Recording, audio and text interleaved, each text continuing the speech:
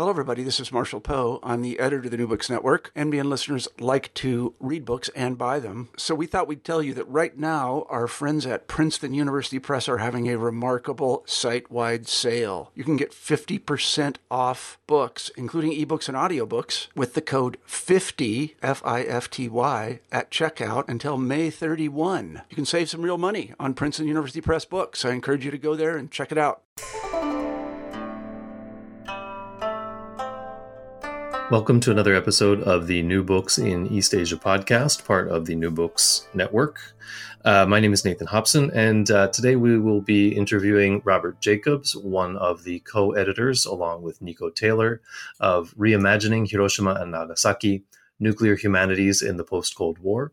This edited volume, published by Routledge in 2018, was developed out of a special journal issue of Critical Military Studies, organized on the occasion of the 70th anniversary of the atomic bombings of Hiroshima and Nagasaki.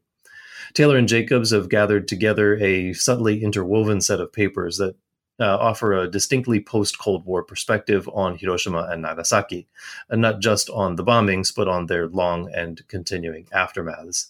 At various levels of granularity and expansiveness, the contributors present a diverse set of approaches and findings to what the editors describe as the exciting new field of nuclear humanities. So we have here with us today Robert Jacobs, who is one of the co-editors of the book. So Robert, thank you so much for joining us today. And unfortunately, I know that your co-editor, Nico Taylor, was not available. So the burden all falls on you, but thank you so much for joining us. Oh, it's my pleasure to be here, Nathan. Yeah, can you tell us a little bit about sort of who you and Nico are and how you came to work on this project together, and a little bit about the context of the project itself? Sure, absolutely. I myself, I'm a historian of science and technology. I focus on the history of nuclear technologies, nuclear weapons, nuclear power, and radiation exposures. I work at the Hiroshima Peace Institute, which is a research institute in Hiroshima City University. Nico is been working for many years in the field of nuclear humanities, which is where this book is situated. And I became aware of his work through his efforts on the Museum of Nuclear Harm, which is a digital site that Nico has created, and through his own academic output. And the two of us ended up chatting and talking about putting together an edited volume for the fairly new journal Critical Military Studies. So we co-edited an issue of Critical Military Studies around some of the themes of this book that included some of the authors of this book. And through that collaboration, we decided to expand it and to invite other authors in and then proceed to a full edited book, which was just published earlier this year by Routledge. Yeah, you mentioned in there this idea of the nuclear humanities. I wonder if you could just, and you talk about it in the book as an exciting new field. And for me, it's something I really hadn't heard of and know nothing about. I wonder if you could just sort of, for the audience, tell us a little bit more about what that field is. Certainly. It's essentially an entry into grappling with nuclear themes, very broadly defined, in a wide range of humanities focuses, using a wide range of humanities methodologies. We understand this piece of work as situated as an outgrowth and a further growth of the kinds of nuclear scholarship that were more typical during the Cold War era, in which case there was quite a bit of work done on nuclear policy. There was a little bit of work being done on nuclear popular culture, some specific works done on nuclear science fiction, on literature studies. And in the last few years, primarily since the end of the Cold War, it's begun to emerge that there are people working on nuclear themes across a broad range of humanities fields. So you have people who are doing studies of architectural history that focus on fallout shelters and how fallout shelters encode and express various social mores, gendered mores, racial mores, ethnic mores, class mores. And you have people working in art history. You have people working in a broad range of humanities that are doing much more integrative works on nuclear themes, nuclear tropes, the effect of nuclear technologies on culture. And so these, as opposed to being conducted in separate containers the way that it was through a lot of the Cold War, they become much more integrative. And so scholars are more in dialogue with each other. They're using methodologies across disciplines. And so this field has been referred to as nuclear humanities. It stands, in a sense, its definition stands in contrast to that scholarship that was more typical of the Cold War period. And for us, one of the things that we feel about it is there was a lot of scholarship in the Cold War era that felt transfixed, as it were, by the threat of nuclear war, the threat in the Cold War of a large global thermonuclear war between the U.S. and the former Soviet Union. So much of the work that was being done during that period of time had a component to it, even in the humanities, had a component to it that was, in a sense, almost activist, that it was trying to wake up the reader to the dire threat to civilization that these weapons posed and activate them to oppose the use of weapons and to oppose nuclear war. Since the Cold War ended, the threat of nuclear detonation hasn't gone away. However, scholars have sort of relaxed in what it is they're trying to accomplish with their scholarship. They're not trying to make their scholarship a participant in a call to arms, as it were, but rather more broadly investigating the deep nuances and coded messages and counter narratives that were replete throughout the nuclear culture of the Cold War era and the post-Cold War era. So the distinctive nature of this scholarship for us and for many other scholars has sort of led to the label of nuclear humanities to be kind of broadly applied to this kind of work. Yeah. Okay. Thank you. That was really interesting. And it was a very, very helpful explanation and sort of understanding the context of the book. And so I wanted to ask a little bit actually about more about that context. You know, one of the sort of things that really struck me in your introduction was, and some of the authors take this up as well, this idea that nuclear technologies are produced, very quickly. And then the consequences are, for all intents and purposes, endless. And so we have this sort of context of a very long unfolding history. And I think, what you've just said about the nuclear humanities was really interesting in the sense of, how that history is contextualized. Is it post, is it Cold War? Is it post-Cold War? But, you open the book by saying, a great deal has been written about Hiroshima. And I know there's this problem that some of the authors address as well, which is that not a great deal has been written about Nagasaki. But this was, it's one of those things that I think a lot of readers are going to come to the book thinking, okay, well, yeah, I mean, yes, a great deal has been written about Hiroshima. What is there new that can be written about Hiroshima in a sense? I think there's this feeling that it's sort of almost overrepresented. And so I was interested in, sort of how that how you tackled that. And I think that the sort of post-Cold War context that you just gave was really helpful in understanding that. Is there anything you'd like to add to that? Yes, there a lot of what the different authors in the book grapple with is sort of the inheritance of that Hiroshima trope that we have inherited. That it's fairly constructed and ossified in certain forms, and in doing so, there's many things that are excluded. And so, for example, what we know about Hiroshima, or what we've received in the past in terms of how we grapple with and understand Hiroshima, is that Hiroshima was a site of tremendous trauma, and it was a warning to us about the dangers that lay ahead with the use of nuclear weapons against urban populations, or against human populations. And so on the one hand, it was an instructive to us. On the other hand, the other way that it's been received is through testimony, survivor testimony, and the capacity for people to bear witness to what happened here, and first of all, our consumption, our compassion for these lived experiences, but again, they're almost always positioned as goal-oriented, and that is that through hearing these testimonies, we will become active in opposing the use of nuclear weapons, and we will also become people who support peace, and peace broadly, but peace very specifically in terms of the elimination of nuclear weapons. So we have Hiroshima positioned largely in this way, whereas in that construction, there's a ton of things that are left out, of course, which some of the individual authors deal with. Sort of what most quickly comes to mind for many people is the exclusion from those narratives of the presence in Hiroshima and Nagasaki of 50,000 Koreans. Mm-hmm. How did they end up in Hiroshima and Nagasaki? What was the history that brought them to those places? What was their experience? What was their experience of the bombing? What was their experience as hibakusha, which is the Japanese word for people who survived the bombing? What was their experience afterwards? This is not a part of the story.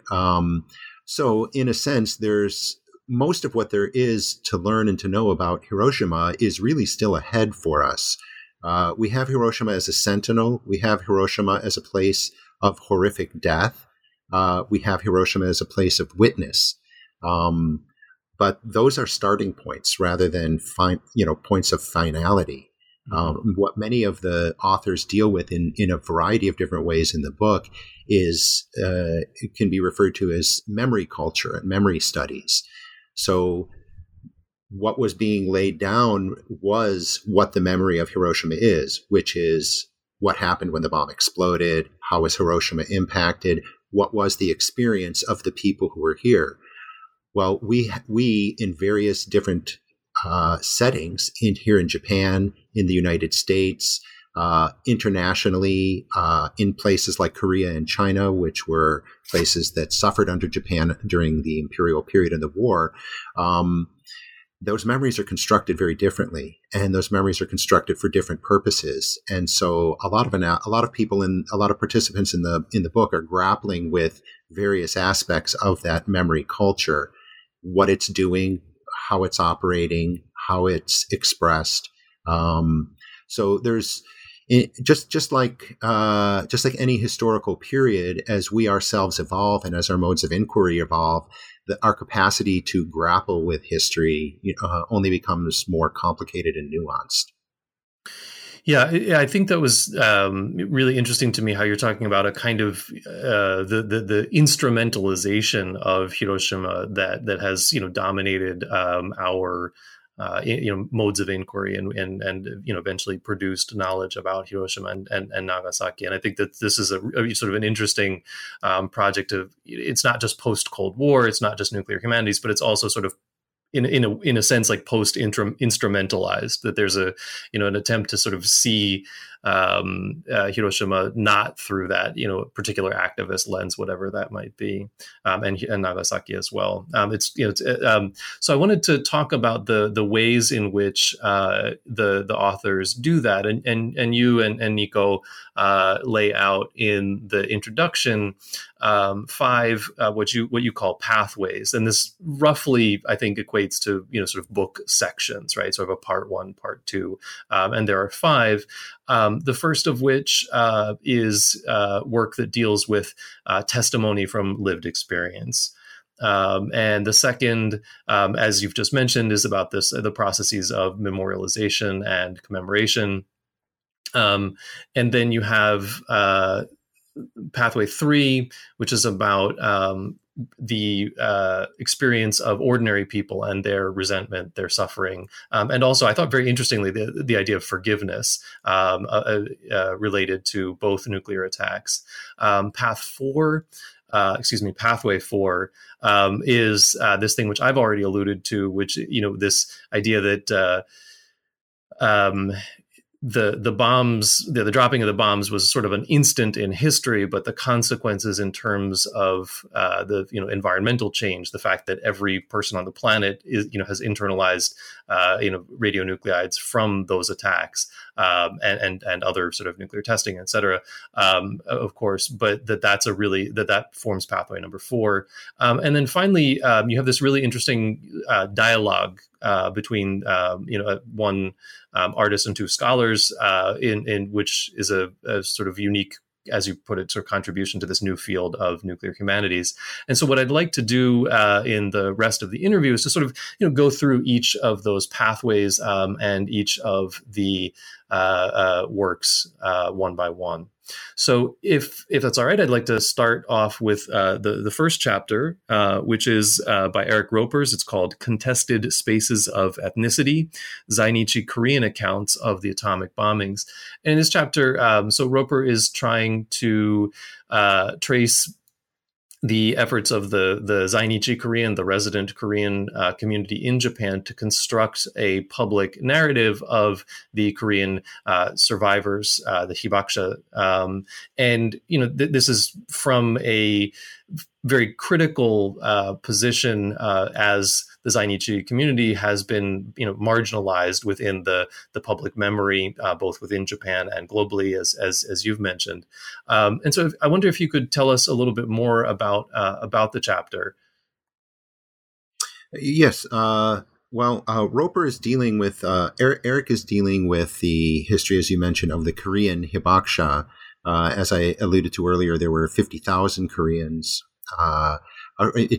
It's not a certain number, 50 to 70,000 Koreans that were located in either Hiroshima or Nagasaki at the time of the attacks, the majority of whom were killed in the attacks. Mm-hmm. And as hibakusha as a community came to be active and seeking and achieving certain legal and compensatory statuses for medical care and various other social supports in Japan after the 1960s, the Korean community was explicitly left out of this. These were available only to Japanese hibakusha.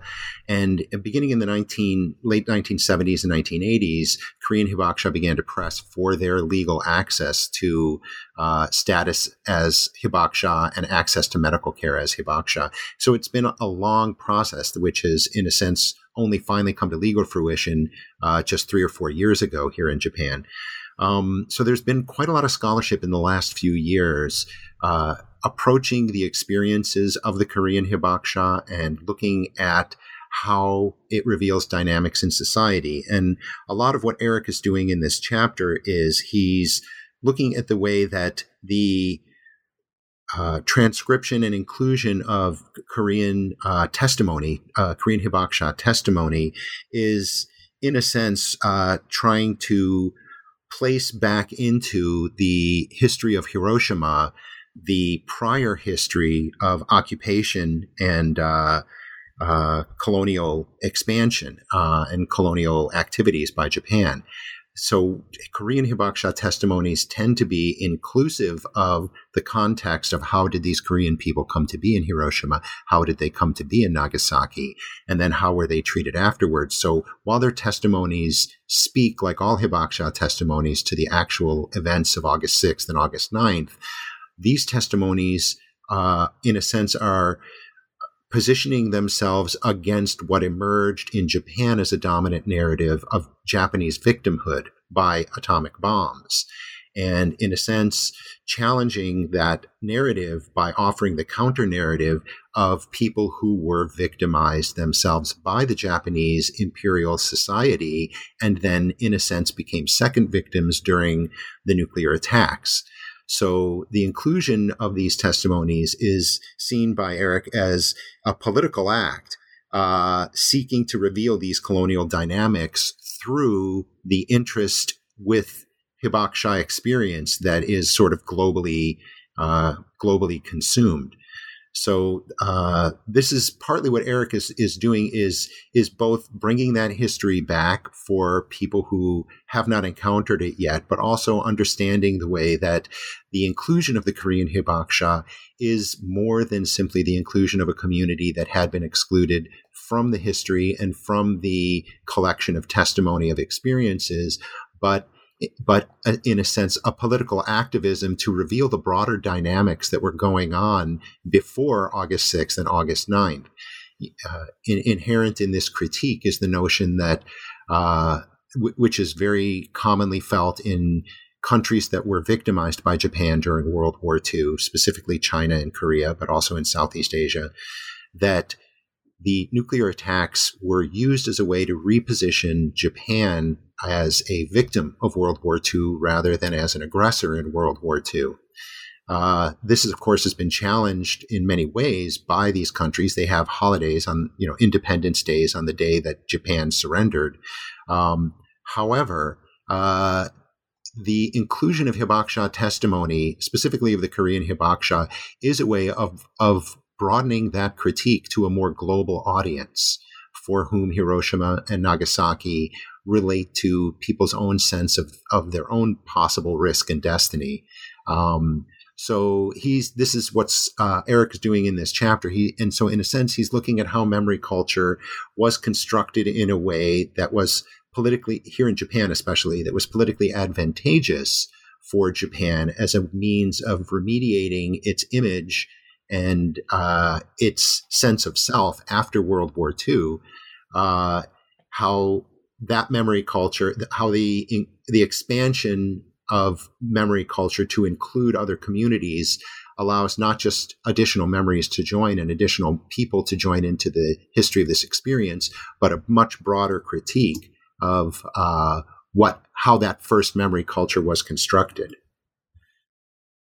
Okay, yeah, thank you very much. And this is, just for, I think most of our listeners are probably familiar, but if you could maybe say a little bit, you've alluded to this a number of times, say a little bit about, what the Zainichi, the resident Korean community is, just for those who weren't able to follow the whole conversation.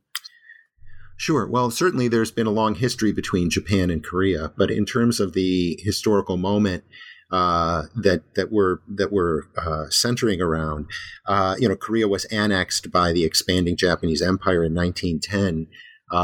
Many Koreans were brought to Japan. Some Koreans immigrated for financial reasons to Japan for work during this period of time, and then especially during the years of the war. And as the war went worse and worse for Japan, there were many forced laborers brought over, and so to work in Japanese industries, since many Japanese males were in the military and were away. Some were even conscripted. So you have a very large Korean community inside Japan, pardon me, which had always been very much discriminated against. I'm sure many of your listeners famously know that after the Great Earthquake in Tokyo, I think it was 23. Yep. Correct me if I'm wrong. Yes, September 23rd. Yep. Thank you. Mm-hmm. There was an attack and a massacre of Koreans who were blamed for causing the earthquake. Well, obviously we know that Koreans didn't, and I'm sure people knew Koreans didn't cause the earthquake, but this was simply a time of distress in which Koreans were the vulnerable target population. So you have a population that had been very much subject here in Japan. Then during the period of time, and then many of them were working in Nagasaki and working in Nagasaki and Hiroshima at the time the two cities were attacked, and many of them became hibakusha as a result of that. A significant portion of this population was returned to Korea once the war was over. This includes people who had never lived in Korea, who had been born in Japan, who may or may not have spoken Korean fluently. Mr. Son, the first Korean hibakusha who entered Japan illegally and then fought for his rights to be legally declared a hibakusha, he, for example, and this was he entered in the late 70s and it was in the early 80s that these court cases were undergoing. He claimed that he never felt at home in Korea because he had never lived there before he was sent to Korea after the war, and he didn't speak Korean and felt like an outsider there. So part of the inclusion of Korean hibakusha is the actual legal, physical inclusion of Korean hibakusha as people who have rights to the kinds of medical care that Japanese hibakusha have, that specialized medical care for people suffering from radiation-related illnesses. But the other part is to have that inclusion shine light on just this history, so that it becomes a part of what this story is. The memory culture becomes pivoted and expanded. Yeah, thank you very much. And that's also a great segue into the second pathway, which is about that memory culture, as you've put it, these processes of memorialization and commemoration. And so I'd like to jump into the second chapter here, which is Makeda Best's contribution, Memory and Survival in Everyday Textures, Ishiushi Miyako's Hiroshima. And so this is a work about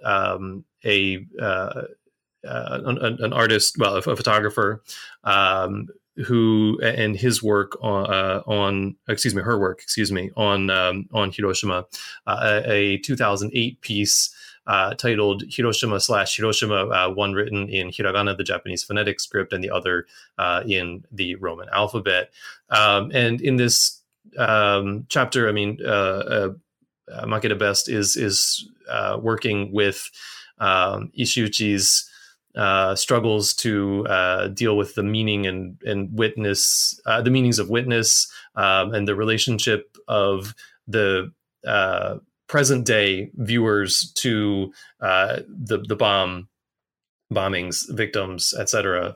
And this, I thought the sort of context of this was really interesting because there's a really interesting point that Best makes about the occupation era censorship, which I think not everybody's really aware of, sort of that in the context of Hiroshima and Nagasaki, but that images were confiscated, destroyed, suppressed, so that it wasn't until after the American occupation ended that photographic records began to come out. And so in this sense, photography has a very interesting, historical place in the intervention into our knowledge about Hiroshima and Nagasaki. And so I see this as sort of a contribution to that scholarship about photography, rather particularly as an intervention. If you could tell us a little bit more about the chapter, though. Absolutely. As you mentioned, the chapter is about Miyako Ishiuchi's work and the way in which it sort of it altered the photographic dialogue about remembering Hiroshima and Nagasaki. And in a sense, it was done specifically in reaction and to counter what had been the prevalent way that we photographically understand, and even here in Japan, immediately after the war, as you said, for some period of time, the way that Hiroshima and Nagasaki were understood, which in a sense was as places rather than as communities of people. So the kinds of photographs that were typical are the kinds of photographs that most people would think of immediately when they think of Hiroshima or Nagasaki, and that is photographs of mushroom clouds, photographs of structures, buildings, photographs of landscapes that have that seemingly have buildings and homes erased or wiped off of them, and this reinforces our relationship to these places, not as communities of people that were attacked, but rather as landscapes that were attacked. And so photographers in the 1950s, Makeda is talking about, began to, in the late 1950s, as some images of hibakusha began to filter through, began to focus their work more on human beings rather than on landscape and artifact. And so what Makeda is appreciating in this work is specifically the tactile nature of these images being presented in that 2008 work, an exhibition in which you have lots of photographs of people, you have photographs of not just portrait photographs of people, but photographs of skin and bodies, photographs of textiles, people's personal accessories. In a sense, it's a move to shift from the notion of what was attacked from places to people, to physical things. Mm-hmm. lived things that all of us have in our lives. And this helps reorient us towards survivors. This helps reorient us towards the event itself as something that happened not to places, but to bodies, to people, and to people's belongings, and to the things. When you think of a nuclear explosion sitting at your desk or wherever you might be listening to this, you might think of it as broadly destroying the town you're in. But there's also the things that are right next to you, the things that you're holding in your hands, the things that you're wearing. And this is what it really happens to. This is the intimacy of that experience. And so these photographers were moving to make our relationship to both survivors and to the events in themselves to be more personal and more human and more experiential by the photographic focus on the tactile nature of the things that experience the nuclear attack. So it's part of a shifting of the focus in memory culture away from the dramatic technology and the dramatic impacts of the technology, the explosion of the weapon, the mushroom cloud, the destruction wrought to physical structures, and reminds us that what this really was something that happened to hundreds of thousands of people. So this is, again, a way of reorienting memory culture. I think that when I'm teaching about Hiroshima and Nagasaki and the nuclear attacks on them and the way that Americans, which, I'm an American, the way that Americans think about these attacks, we think of them as things that happened to places and that cities were kind of erased. But for the most part, most Americans couldn't name one person. If they can, then it's Sadako-san, who the girl who folded the paper cranes. That might be the one person that people in America might be able to name. So for Americans especially, this happened to places rather than to people. So that's the way the memory culture has been constructed outside of Japan. Inside of Japan, it's different. Specifically in Hiroshima and Nagasaki, it's different, where the memory culture is very focused on specific individuals and specific lived lives. So these these photographers, and specifically this photographic book and exhibition, is taking that local culture in a sense and opening it out for the world to see it the way that it's seen here by people for whom these were family members and friends.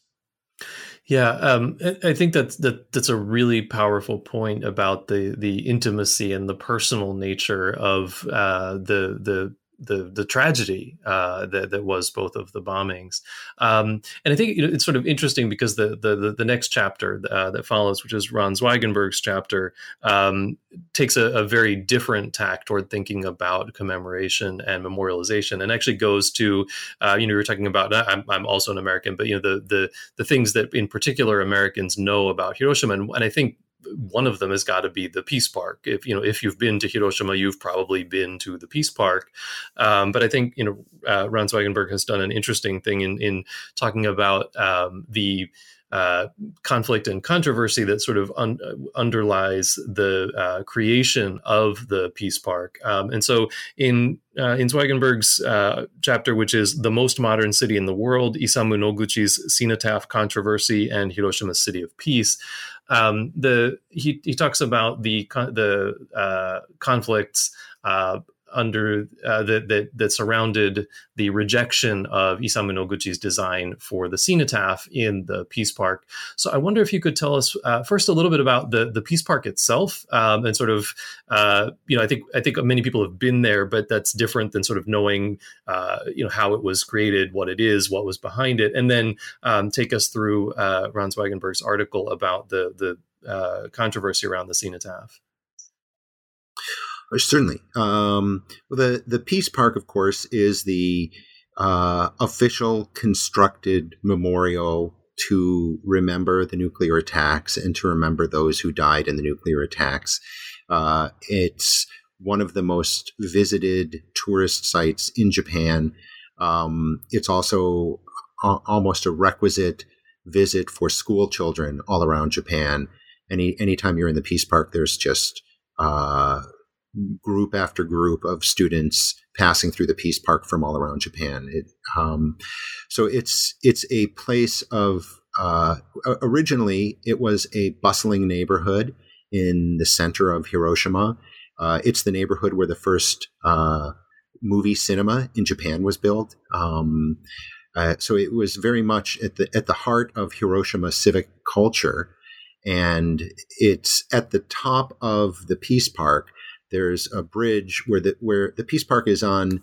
Hiroshima is a city. It's a river delta city. So there's a river that comes down out of the mountains and splits into 7 different rivers. I think it's 7 different rivers, branches that come down through the city. So in a sense, these areas are thought of as islands that are separated by the branches of the river. And this area, at the very top of it, it's where a river branches into 2 branches. So there's a river on either side of it. And at the top of that piece of land, at that island, there's a bridge that crosses over. So it forms a T. There's a street and then a bridge that comes out from this island. And that T bridge was the aiming point for the nuclear attack. And it was the aiming point because it could be seen easily from above in the air, and also because it was in the center of town. The weapon actually veered off slightly to the east, and it didn't explode over the park, over the bridge, or specifically over the dome. It was it ended up exploding a few blocks to the east.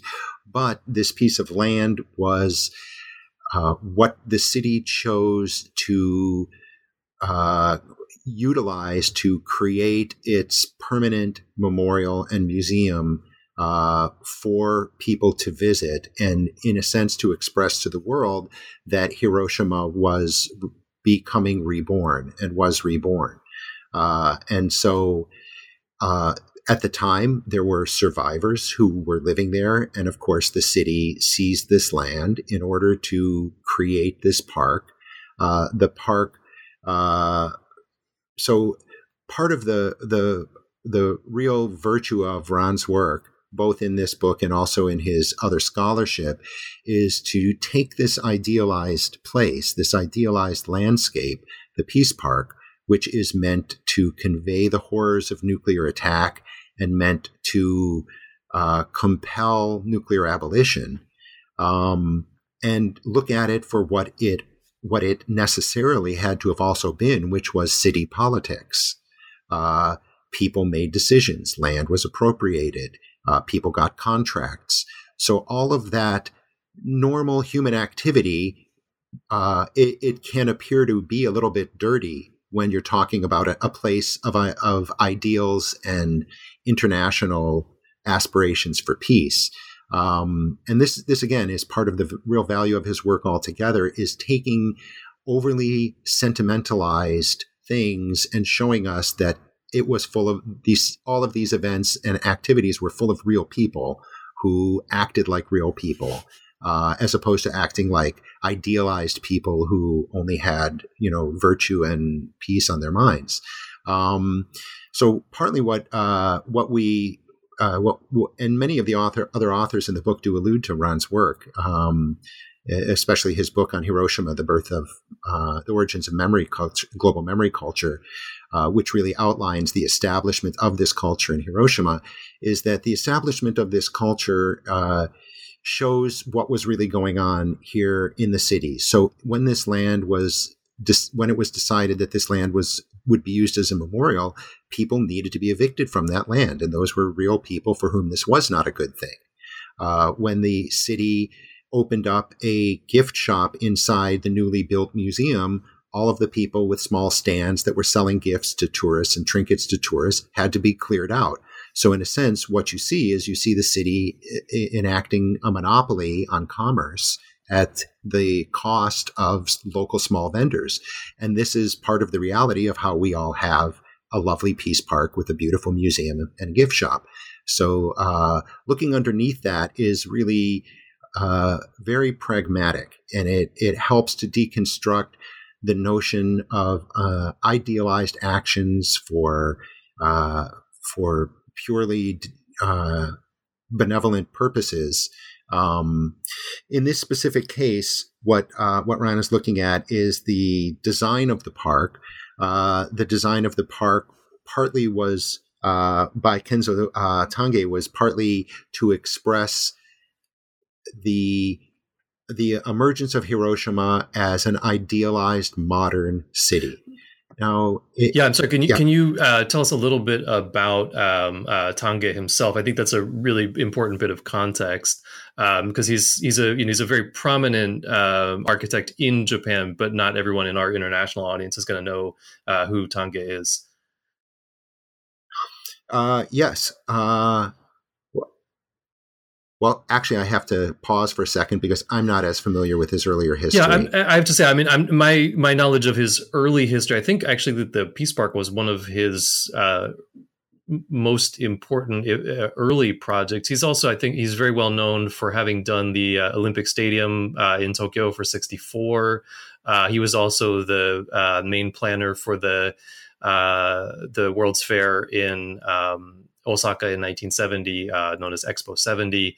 And so he has this really sort of important place in a lot of these, mega events and public spaces that defined Japan's sort of post-war revival and its sort of re-entry into the international order. So I think he's a really interesting character in that sense, and the fact that he's as I think Ron brings out in the piece, that he's interested in this sort of ultra modern vision for Hiroshima, and in particular that's carried out in sort of this disaster capitalist way, as you've been alluding to, where there's a very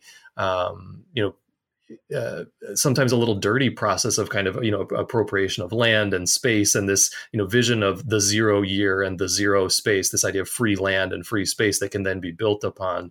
I think it's sort of interesting context to the whole thing, and I'm sorry to have interrupted you. No, actually, thank you very much for adding that context. As I clearly am revealing, I'm not a Japanologist by training, but exactly, and in this case. That's exactly the way that in a sense, the vision of what this park would be was constructed, was that this was a tabula rasa, that Hiroshima, and in a sense, this is an actualization of apocalyptic tropes and apocalyptic motifs, which have long accompanied the visions of nuclear technology and the imaginary of nuclear technology, is that what gets accomplished through the use of these technologies is the erasure of the past, good and bad, and the creation of a blank slate upon which a more ideal world can be built.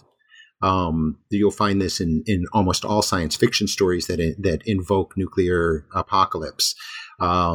But here, this is exactly the way that this was approached as a park. And the park itself is a journey towards that actualized, modern, capable, technologically empowering vision. The sight line that goes from the A-bomb dome to the cenotaph and the flame for those that were lost to the ultramodernist museum itself. The dome, which represents the world that was the flawed world, which we've now moved past. The dome is literally outside of the park. It's physically outside of the park, but it's in the sight line. Then you have the memorialization at the cenotaph for those who died, and then the not just the restoration, but the phoenix-like rising of the modern, inclusive, fully capable society that Hiroshima would model to the world. And of course, this is extremely contradictory for a lot of people, because Hiroshima, for so many people, especially in the immediate years after the war, represented a proof of the failure of the notion of modernity, much like the Holocaust. And so the notion that you would take this place that was destroyed because of the dark side of the project, the Enlightenment project of modernity and rationality, the use of science to essentially treat human beings as matter rather than as living creatures, that you would take the space in which this occurred and use that as a place in which to express the triumph of the modernist vision is of course one of the strange juxtapositions to how the park ended up being formalized. Yeah, so part of that process of formalization that you've just laid out so nicely was the rejection of Isamu Noguchi's design for the cenotaph, which is, I think, the sort of primary thrust of what Ron is talking about. Is this? It's not part of the history precisely because it was rather specifically left out of the history. And so if you could tell us a little bit about who Isamu Noguchi was and what the design was and why it ended up not being part of this official public commemorative space of the Peace Park. Absolutely. Noguchi was very, very prominent at that time, a very, very prominent artist, but he was an American who was half Japanese and obviously Japanese American, half Japanese American. And his vision for the cenotaph was much more complicated than this larger narrative, physically articulated narrative that Tange had intended. Even though Tange supported his vision for what the cenotaph would be, it involved recessed spaces that were sort of like hellish spaces, dark interior spaces in which was to be where the suffering and the tragedy occurred, and then an emergence upward from that, somewhat invoking the notion of a womb and a rebirth, but of a much more tortured sense than the positivist vision for the park as a whole, the way the park was finally articulated. And so his vision for the cenotaph was supported by Tange, but with but then after there was support for the use of this model for building the cenotaph, which is the place of memorialization in the middle of the park, his commission was canceled. We don't know exactly why it was canceled, but there's very, very wide suspicions which were played up in the press at the time that it was because he was not fully Japanese. He was not Japanese, but rather American Japanese and only half actually Japanese, and that this cenotaph needed to be designed by a Japanese person. It's hard to say. We can't say today because we can't say today exactly what was the impetus behind it, whether that was because of his ethnicity or whether it was a rejection by people in the city council and city government of the vision of what the cenotaph would be, and the essentially the narrative structure of it, of much, much more sorrowful suffering and less positivist emphasis. So we don't know how it would have altered the experience of the Peace Park, and we can't be certain exactly what the cancellation was based upon. In either way, it's kind of an indictment, because if it was that the impetus to cancel it was the artistic structure of the model of how the cenotaph itself would be structured, then it is in some ways a rejection of having a more embodied sense of pain and sorrow and suffering from this more positivist construct. That in itself is tragedy and is really an indictment of the eventual form, the eventual design that was settled upon. If it was the ethnicity of the artist, then that reinforces the very things that Roper is talking about in the first chapter of how this narrative has to be constructed as a narrative of Japaneseness. Yeah, and I think this is actually that's super helpful, because it also helps us not only to reflect on some of the connections to the chapters that we've already talked about, but it's also a great sort of segue into chapter 4, which is Jessica Rapson's chapter, which is called Hiroshima Remediated, or Remediated, I guess, Nuclear Cosmopolitan Memory in the War Game 1965 and the Museum of Anti-Memorials, ANTE Memorials, in 2012. Because Rapson is looking at, as she puts it, the conflict, sort of irreconcilable conflict between these sort of dyads of progress versus discussion, past versus future, self, other, universal, specific, local, global, and the sort of we've been talking in all the chapters thus far about the kind of violences that have been perpetrated, whether that's the actual violence of the bombs or whether it's the violence of exclusions in processes of of commemoration and memorialization. And so I wonder if you could tell us a little bit more about the way that Rapson takes this on in relation to these two works, The War Game, 1965, and the Museum of Anti-Memorials, 2012, and what the relationship is between those two works. Absolutely. In a sense, part of what Jessica is grappling with, and also Stephanie Fischel in the mm-hmm. chapter that follows it, is the narration of these events in the West, specifically among the Allied nations who were at war with Japan. And she talks about how the U.S. memory of Hiroshima is a bit problematic.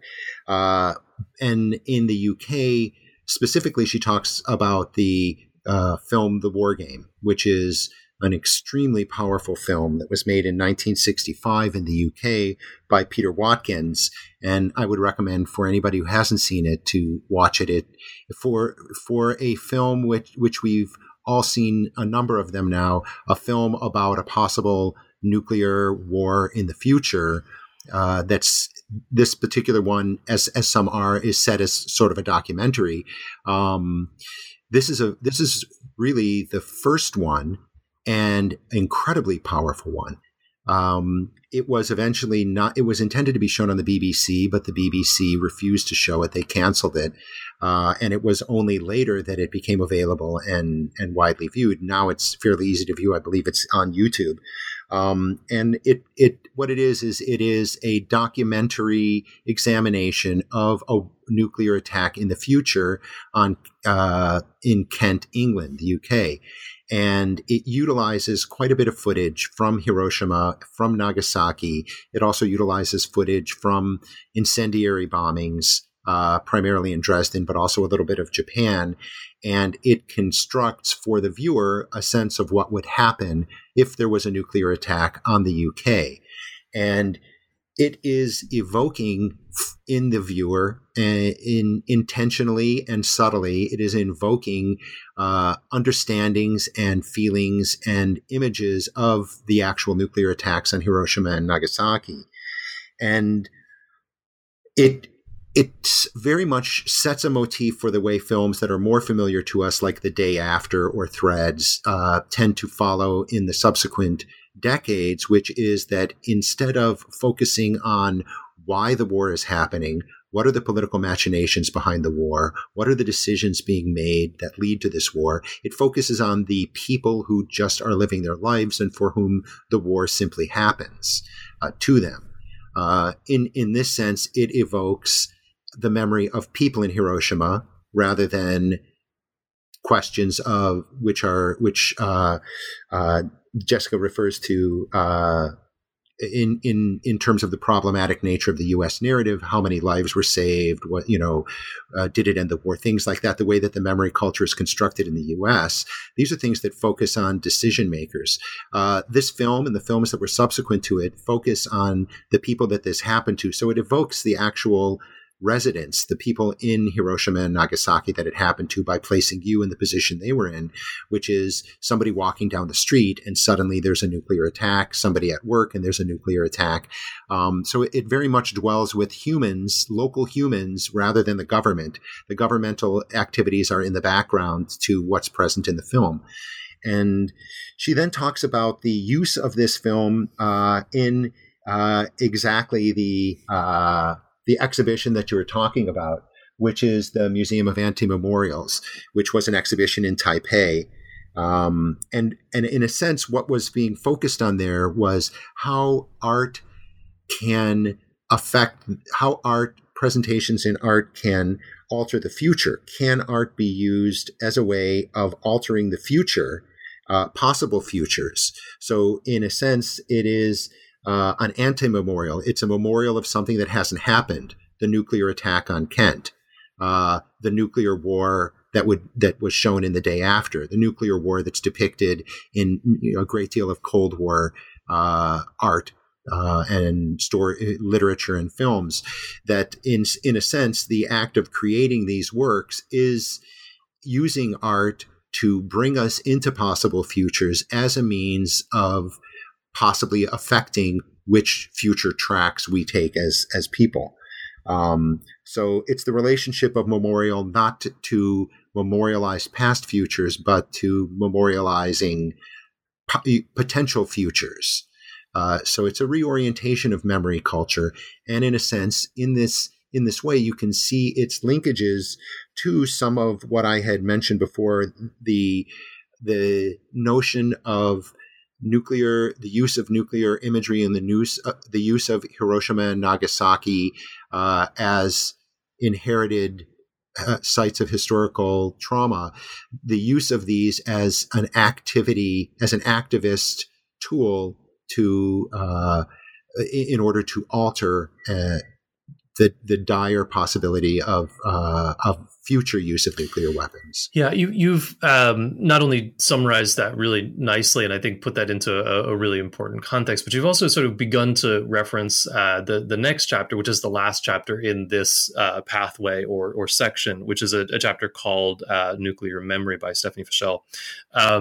And I have to say, just personally, I really like the way the chapter opens. It says, remembering is often a struggle. I mean, I guess I would only add that forgetting is often a struggle too. And in fact, the whole book, I thought this was, what was interesting was that it is about, in many ways, about the fact that both remembering and forgetting are a struggle, and that they are in many ways this, flip sides of the same coin. But so Fischel's talking about the bombing of Hiroshima in particular, and the commemoration of that, which is again what the whole that whole section is on. But in particular, she gets to one case study which we've already talked about in Ron Weigenberg's chapter, the Hiroshima Peace Park and the memorial. But to this, she adds as you said, the sort of problematic on the American side with the rather, I guess, infamous is maybe the best description, the Enola Gay exhibit at the Smithsonian. So these are the two case studies. And again, I mean, I think a lot of people know about the Hiroshima Peace Park and Memorial, and a lot of people know about the Smithsonian's Enola Gay exhibit. I think we should give a little background on the Enola Gay exhibit, since we haven't talked about that yet. But to see the two sort of juxtaposed in this way, I thought was very interesting. And I wonder if you could tell us a little bit more about the way that Fischel does that. Absolutely. It's a very elemental way to understand how memory cultures collide, and also how memory cultures spend as much time cloaking things as they do memorializing things. Stephanie talks about what she calls nuclear reclusion, which is that nuclear things were born in secrecy, and it's critical to their nature that aspects of them always remain cloaked or secret. And then she investigates the way that this operates in these two juxtaposed memorializations, ostensibly of the very same historical moment, the nuclear attack on Hiroshima. The first being the display of the Enola Gay in the United States in the Smithsonian Museum, the proposed display and eventual display of it, and the other being the construction of the Hiroshima Peace Memorial Park. To speak a little bit to the Enola Gay, in anticipation of the 50th anniversary of the nuclear attack on August 6, 1995, the Smithsonian exhibition was interested in it was initially interested in salvaging the Enola Gay, which was decaying in a warehouse at that time. The Enola Gay was the plane that actually physically flew to Hiroshima and dropped I don't want to use that passive language, and it executed the nuclear attack on Hiroshima. So the actual physical plane that was the plane that carried the bomb and inflicted the bomb on Hiroshima, the Enola Gay, was not maintained by the United States. It was basically becoming decrepit and falling apart, and there was an interest to salvage the plane, to restore it, and to exhibit it in a larger exhibition as a part of the 50th anniversary of the attack. I'll just make a quick aside to mention that Enola Gay was the name of the mother of the pilot, Paul Tibbets, the pilot who piloted the plane. He named the plane after his mother. So what eventuated at the Smithsonian Institution was that in attempting to take this restored plane and exhibit it as a part of a larger exhibition for the 50th anniversary, it just became a debacle for the Smithsonian in every sense of the word. And the person in charge of it, a prominent curator at the Smithsonian, eventually resigned over it. There was actually a bill in Congress criticizing the attempts to make this.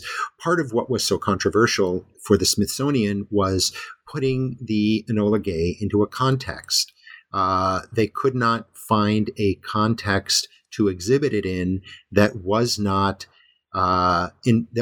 considered insulting by World War II veterans, by Manhattan Project veterans, by Paul Tibbets himself, the pilot of the plane, and so through the desire to include, for example, photographs of Hibakusha, photographs of the physical impact on human bodies of the nuclear attack, there was an opposition to this, that this was overly emotional, overly sentimentalizing it, that instead we should be talking about how many lives it saved rather than how many lives it took.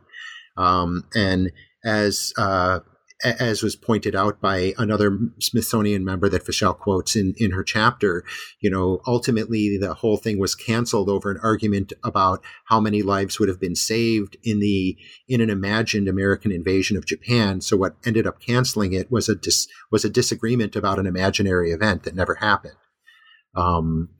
But the plane was eventually displayed simply by itself. You can see it at the Smithsonian Air and Space Museum in Washington, D.C. It's the most popular attraction there, but it's displayed with absolutely no context at all, just the statement about what it is. And so here, partly what Stephanie is talking about in this case is the things that have to be hidden. In this case, the things that have to be hidden are the human impact, the actual impact on people of this weapon. And one of the iterations of the display was going to be in the context of incendiary bombing. The American service personnel and veterans groups, what they wanted was a triumphal display. This was the plane that ended World War II. And this was the plane that carried the bomb that saved American and Japanese lives because it ended the war and therefore an invasion wasn't necessary. This is the construct of the American narrative of what the nuclear attacks on Hiroshima and Nagasaki achieved.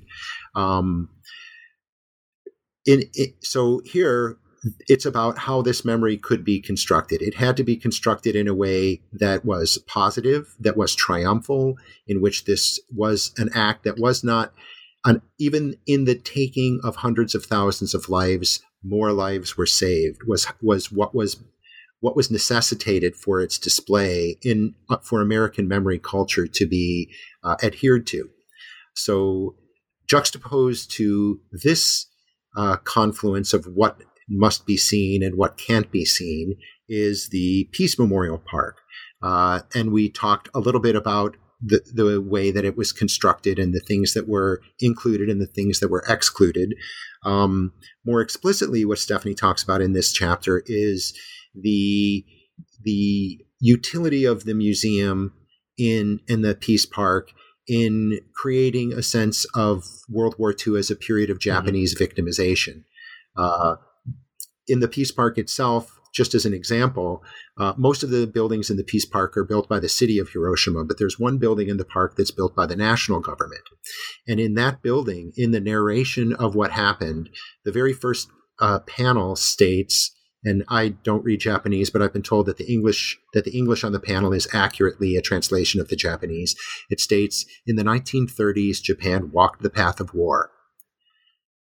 The second panel, on August 6, 1945, a nuclear weapon was dropped on Hiroshima. So all of the colonial period, all of Japanese war aggression, all of the Japanese war crimes committed in China, committed in Southeast Asia, committed in Korea, are reduced to this quasi-mystical walking the path of war. And so in the Peace Park, and in the Japanese construction of the narrative of what happened, it's there. What can't be seen is the Japanese aggression that led to an American attack on the cities of Hiroshima and Nagasaki. These things just happen out of the blue, and the Japanese people were victims of these attacks. So this is what she's looking at, is these counter, the way in which on both sides the story is, it's essential to the story that certain things be hidden in order for the story to serve national needs. And what she advises, which is where a lot of the contributors to the book also focus, is the importance of focusing on people rather than state actors in remembering this culture on either side. And that this is a way to build a future memory culture that does not adhere to an instrumentalized agenda of one nation or another nation in how we think about Hiroshima and Nagasaki.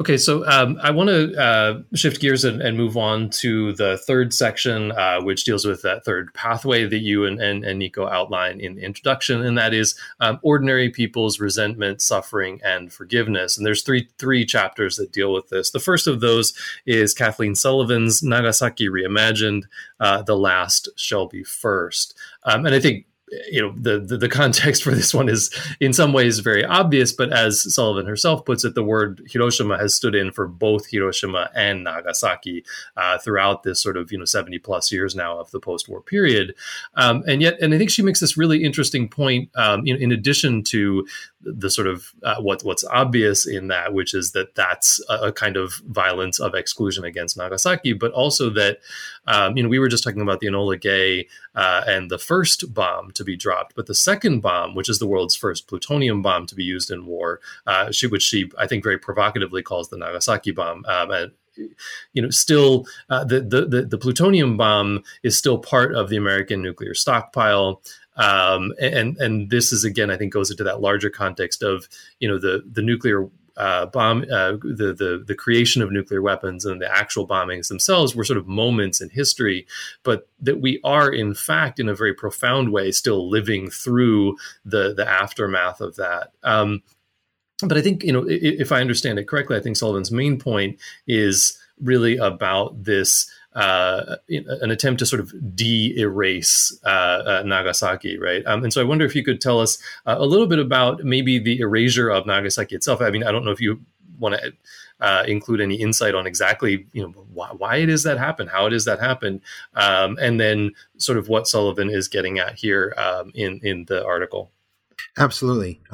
This article is essential. And actually, when I asked Kathleen to write it, I pointed out that we ourselves were being absolutely guilty of exactly what I had wanted her to talk about, which is that you don't see the word Nagasaki on the cover of the book, even though we're talking as much about Hiroshima as about Nagasaki as Hiroshima. Not specifically in the chapters quite as much, although there is some amount dealing with the history of Nagasaki, but the notion of using Hiroshima as a shorthand for both Hiroshima and Nagasaki. Kathleen mentioned this to me a long time ago, and I've really endeavored since then, whenever I'm talking about the nuclear attacks, to use the phrase Hiroshima and Nagasaki and not to use Hiroshima as shorthand for it, even though, as I said, here we are guilty in the book's title. I think that in a sense, part of the way that this happened can be seen as organic. Humans are fairly naturally preoccupied by firsts. The first time that things happen are noteworthy, but a lot of it is just the simple shorthand of having one word to talk about a complexity of things. However, as Kathleen acknowledges in her chapter, this is a violence of exclusion. There were hundreds of thousands of people affected by the nuclear attack on Nagasaki, and to simply reduce them to an implied inclusion in the word Hiroshima is very disrespectful to their memory and also to the actuality of what happened in Nagasaki. Additionally, there are other things I would add just peripherally in terms of the why it gets left out. For those who visit Japan, Nagasaki is pretty far away, whereas Hiroshima is fairly easy to get to. So very few people make it all the way to Nagasaki.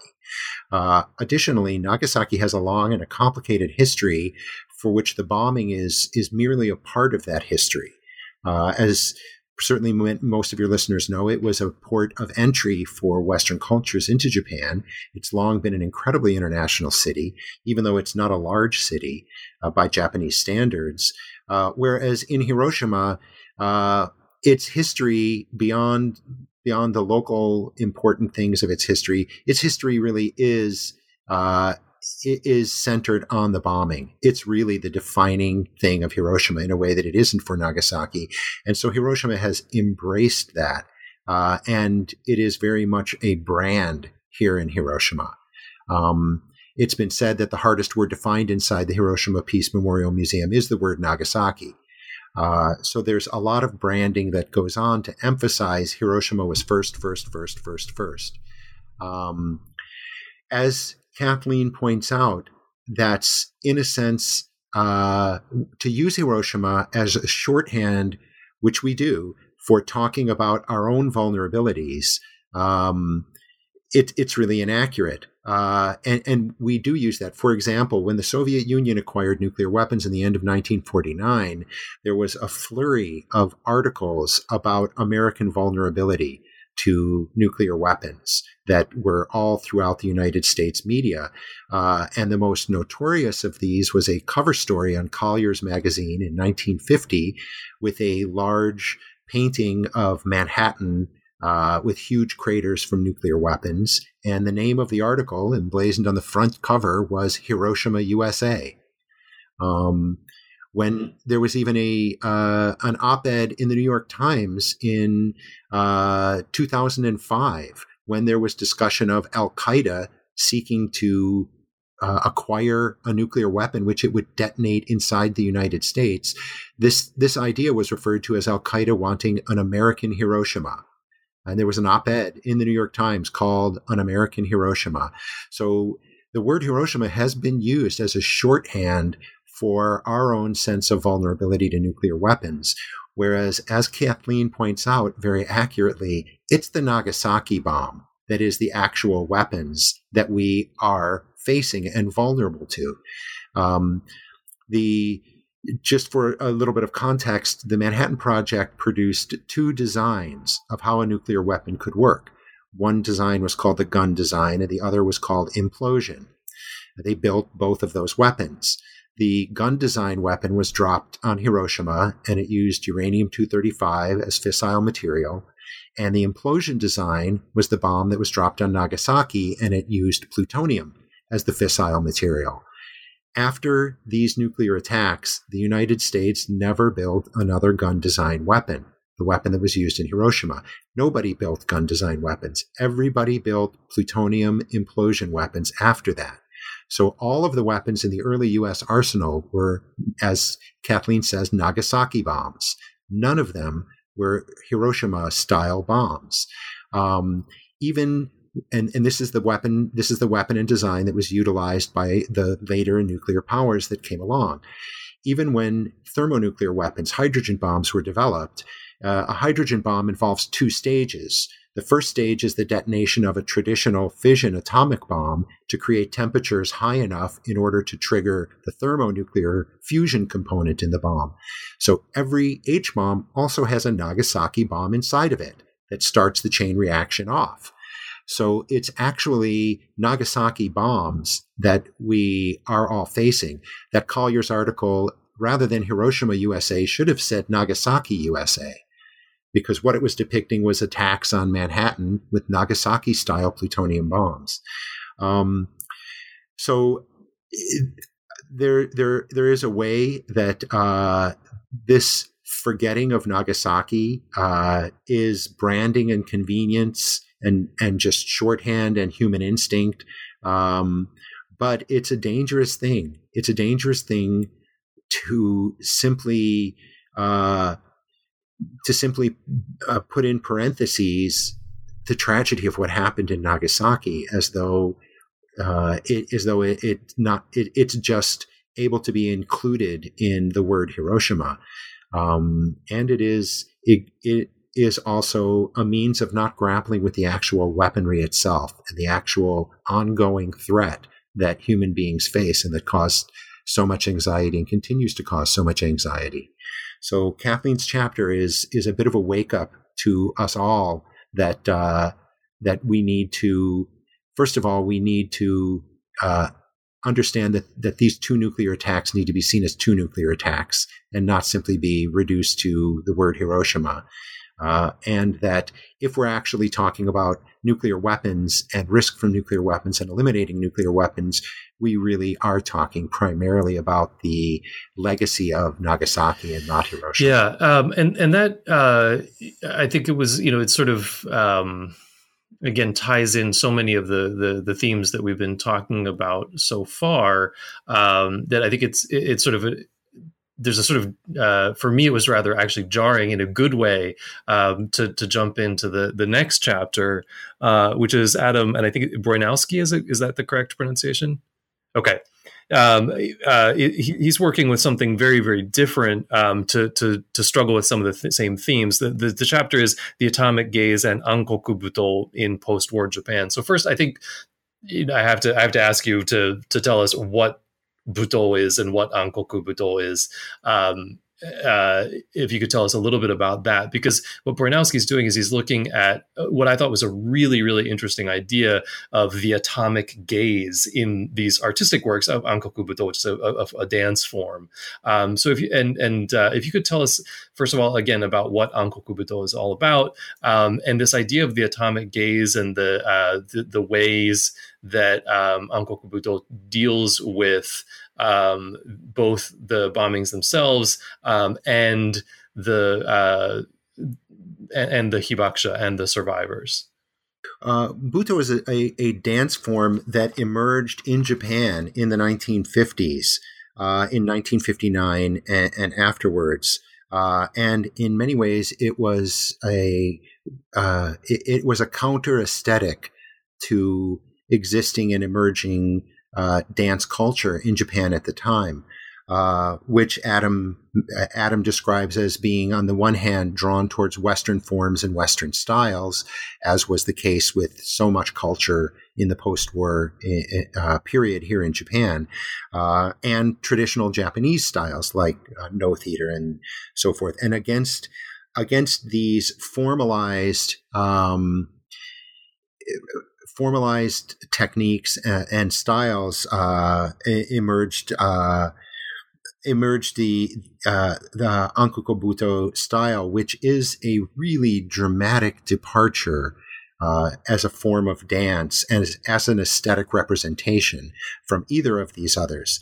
On the one hand, what you have in a sense, neutralized human forms. You have human forms with white makeup and white clothing, sort of shrouded and anonymized in their visual appearance.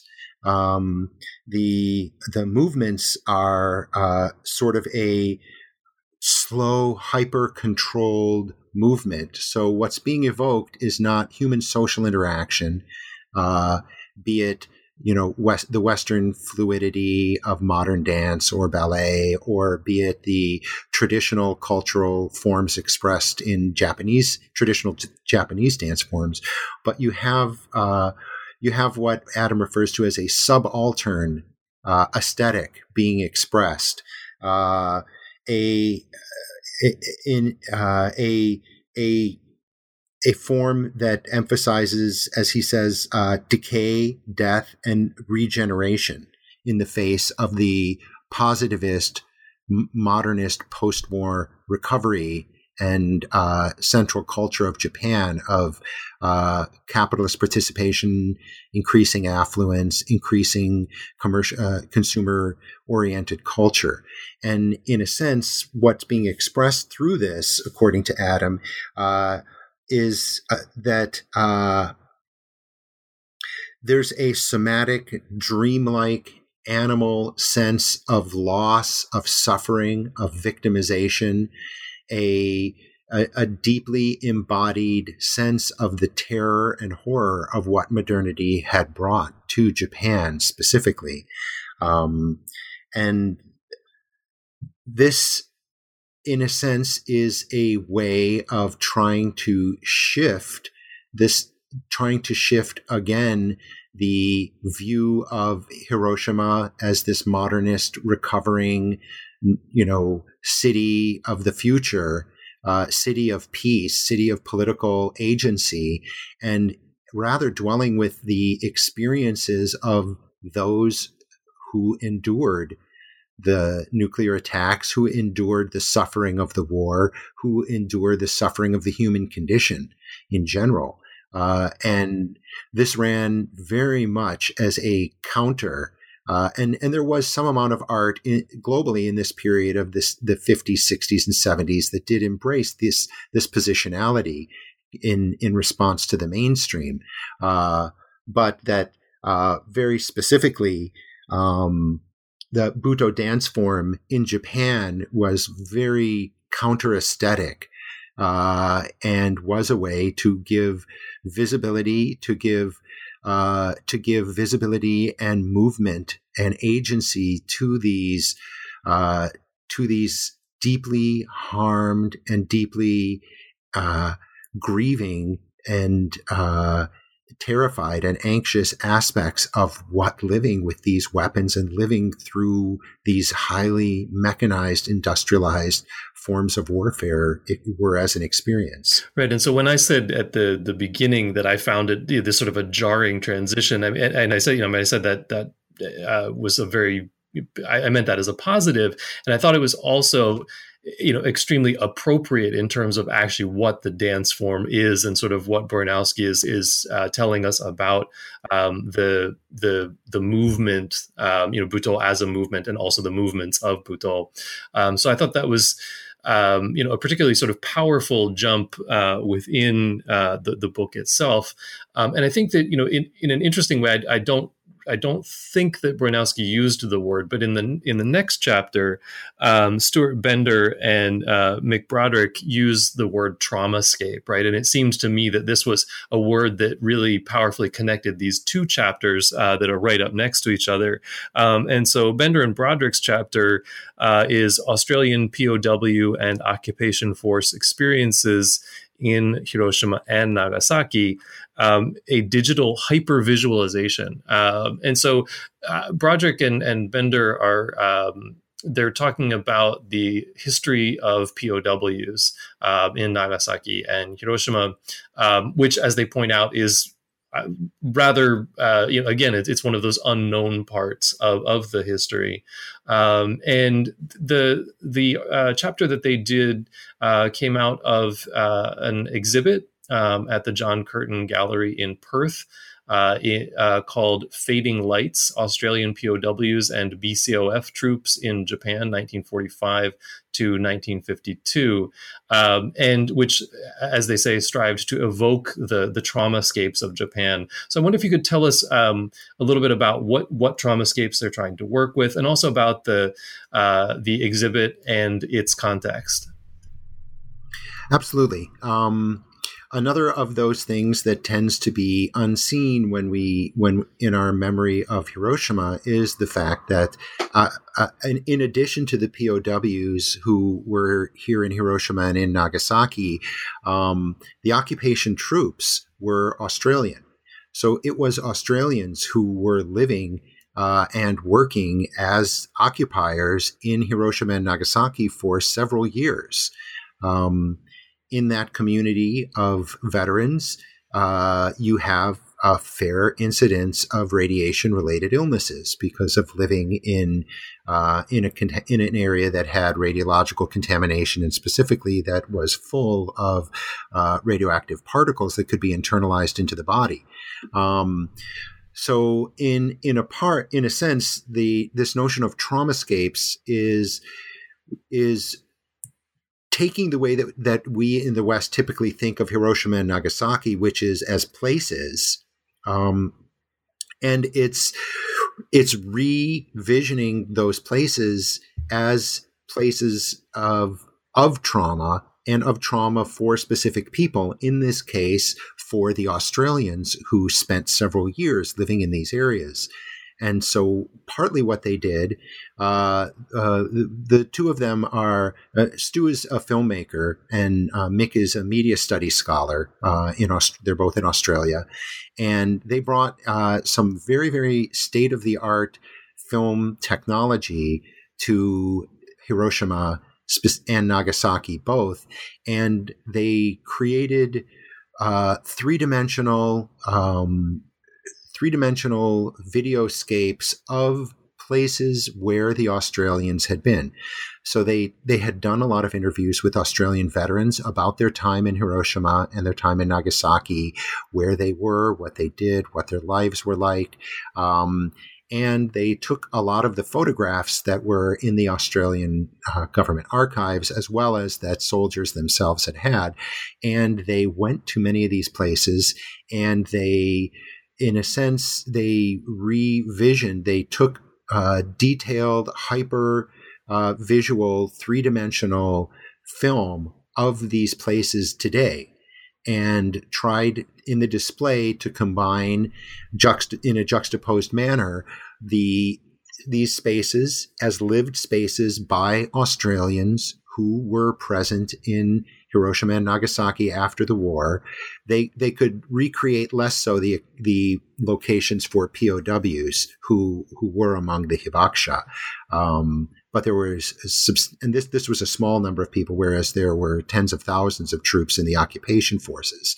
And then created this exhibition space in which people could interact with and move around in three-dimensionally recreated traumascapes in which these Australians had spent time and encountered radiation themselves.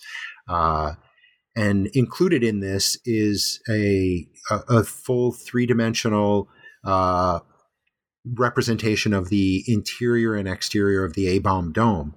And this is available online. Anybody can download this program and look at the A-bomb dome from all sides and from the inside using 3D technology, using 3D viewing on their screens. So in a sense, what they're doing is they're expanding the memory culture to include all of those Australians who were a part of this city and Nagasaki, the city Hiroshima where I am, and Nagasaki for the period of time immediately after the nuclear attacks, when the soldiers were here as occupation forces, and bridging that with both what those places are today and also who those specific soldiers are today, including their stories and their memories in this display that was staged in Perth. Yeah, I think that's sort of it. The not only do we, for example, have a tendency to erase, for example, the Zainichi community, to erase Nagasaki, to shorthand everything with Hiroshima, and of course, we have these problems that we've been talking about, the exclusion of Zainichi on the basis of ethnicity, or visions like Isamu Noguchi's, which were not positive and modern enough. But this is actually for me, particularly, I think as an American and as a historian of Japan, it was an important reminder that when we say, for example, occupation forces, I think that that's a shorthand that is used in a weird way, but it's almost simultaneous synonymous in a lot of people's minds, myself included, with sort of American forces. We have the image of MacArthur and SCAP and the GHQ. I mean, it's a really important reminder that, occupation forces was Allied occupation forces, and that there were other people, and that they were on the ground, and that they were part of this effort. And so I thought this was a really interesting contribution as well. And following sort of in the, we're talking about performance and talking about art. The next chapter is Yuki Miyamoto's contribution, which is called In the Light of Hiroshima. Banalizing violence banalizing violence and normalizing experiences of the atomic bombing. And so this is a contribution that deals with a rather controversial bit of performance from what's almost now exactly a decade ago. We're recording in August of 2018, and this is an incident from October of 2008. There's an artist's collective here in Japan that goes by the name Chimpom, and they chartered an airplane to draw the word Pika, which we'll talk about a bit, in exhaust over the atomic bomb dome, so that it could be seen that way. And Miyamoto comes down very critically on this as whatever the intentions of the artists may have been, as a sort of contribution to the banalization of violence, and the normalization of that violence, and of representations that continue to normalize that violence and horror. So I wonder if you could tell us a little bit about the artist collective, if that's if you think that's relevant, but also the incident, its context, and the fallout that Miyamoto is dealing with. Absolutely. Chimpon is a fascinating arts collective here in Japan, who are very focused on they're very focused on somewhat confrontational art, not necessarily art that is confrontational in its aesthetics by itself, but conceptually confrontational. And so they've done a lot of provocative pieces, just as an example of the kind of confrontational work that they savor, that they love very much. There's recently an exhibition that was staged in the evacuated exclusion zones in Fukushima, and what this is an exhibition that can't be seen. So there's a number of arts placed in houses, abandoned houses, inside evacuated areas of Fukushima, where the radiation levels remain significantly high. And part of the idea is that as much as you may want to see these pieces of art, some of them by important artists, the situating of them in a place that is an inaccessible place reinforces to us that people's homes are inaccessible to them. And people's homes have been contaminated. And this is something that is ongoing. And you won't be able to see this art for 50 years because it'll certainly be at least that long before people are allowed to go to these places freely. So whatever the art itself may be, we can't even approach the actual pieces themselves. It's the conceptual nature of the display that is confrontational here. So this is just an example of the sorts of work they undertake. In 2008, as you said, they hired a plane to skywrite the Japanese kanji for Pika. I think it was the kanji, or was it the katakana? Probably it was the katakana. Okay, yeah, in the sky, and Pika, is essentially its shorthand in this sense for explosion, for bright explosion, like the nuclear weapon. And they did this up where the nuclear weapon detonated over the Peace Park. And part of the idea, I think, was to represent what's not seen, which is this weapon up above, and the threat and the distress that one might feel to have to sense that there is this thing lurking up above you, which we all know to be so powerfully destructive.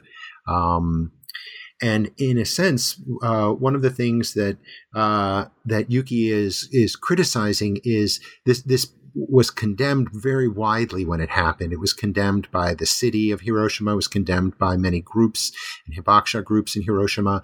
And Chimpon themselves, she might say, I don't want to put words in her mouth, she might say became complicit in banalizing this event and saying that this is to wake people up so that everybody will pursue peace. And in a sense, rather than positioning the art as confrontational and disruptive, to position the art in the traditional narrative of how all Hiroshima display is positioned, which is this is to awaken your desire for peace, to help you to work to eliminate nuclear weapons. So in a sense, they allowed the distress caused by this performance art to allow them to be channeled into the channels which Yuki is criticizing as normalizing this violence by making it an instrument for political action and a future political agenda. She cast this against the background of the history of the so-called Hiroshima Maidens. The Hiroshima Maidens were hibakusha, 25 young women from Hiroshima who were disfigured primarily by the heat of the nuclear attack.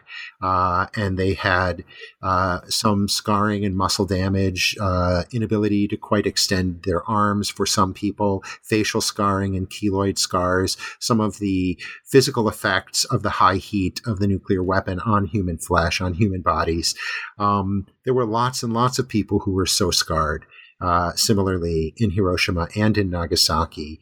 But there was a historical event where a particular Christian minister, Reverend Tanimoto, had some amount of these women had taken shelter or comfort in a group in his church, and he sought to have them access plastic surgeries and reconstructive surgeries that would alleviate some of the lack of mobility caused by the scarring, and also eliminate some of the scarring so that the women would not have facial disfigurement specifically. Eventually, after having some help for some women, secured some help for some women in Tokyo, Tanimoto, along with Norman Cousins, the American editor and publisher, were able to bring 25 women called the Hiroshima Maidens to the United States for plastic and reconstructive surgeries that were all done free of charge through a network of donors and host families in the New York City area. And these women journeyed to America. They spent a year in America. They participated in television shows. They participated in cultural activities in America. When an earlier group had gone to Tokyo, they had participated in a visit to Sugamo Prison, where Japanese war criminals were imprisoned. So one of the things Yuki is looking at is the way that these women who were simply victims, who had been children at the time of the nuclear attack, ended up being used by various groups in Tokyo, being used in an effort to help remediate the image of the war criminals and support their release, most of whom were released from Sugamo Prison. In the United States, to, in a sense, remediate the conscience of Americans, that rather than the people who inflicted these scars on these women, Americans were now the ones who remediated those scars.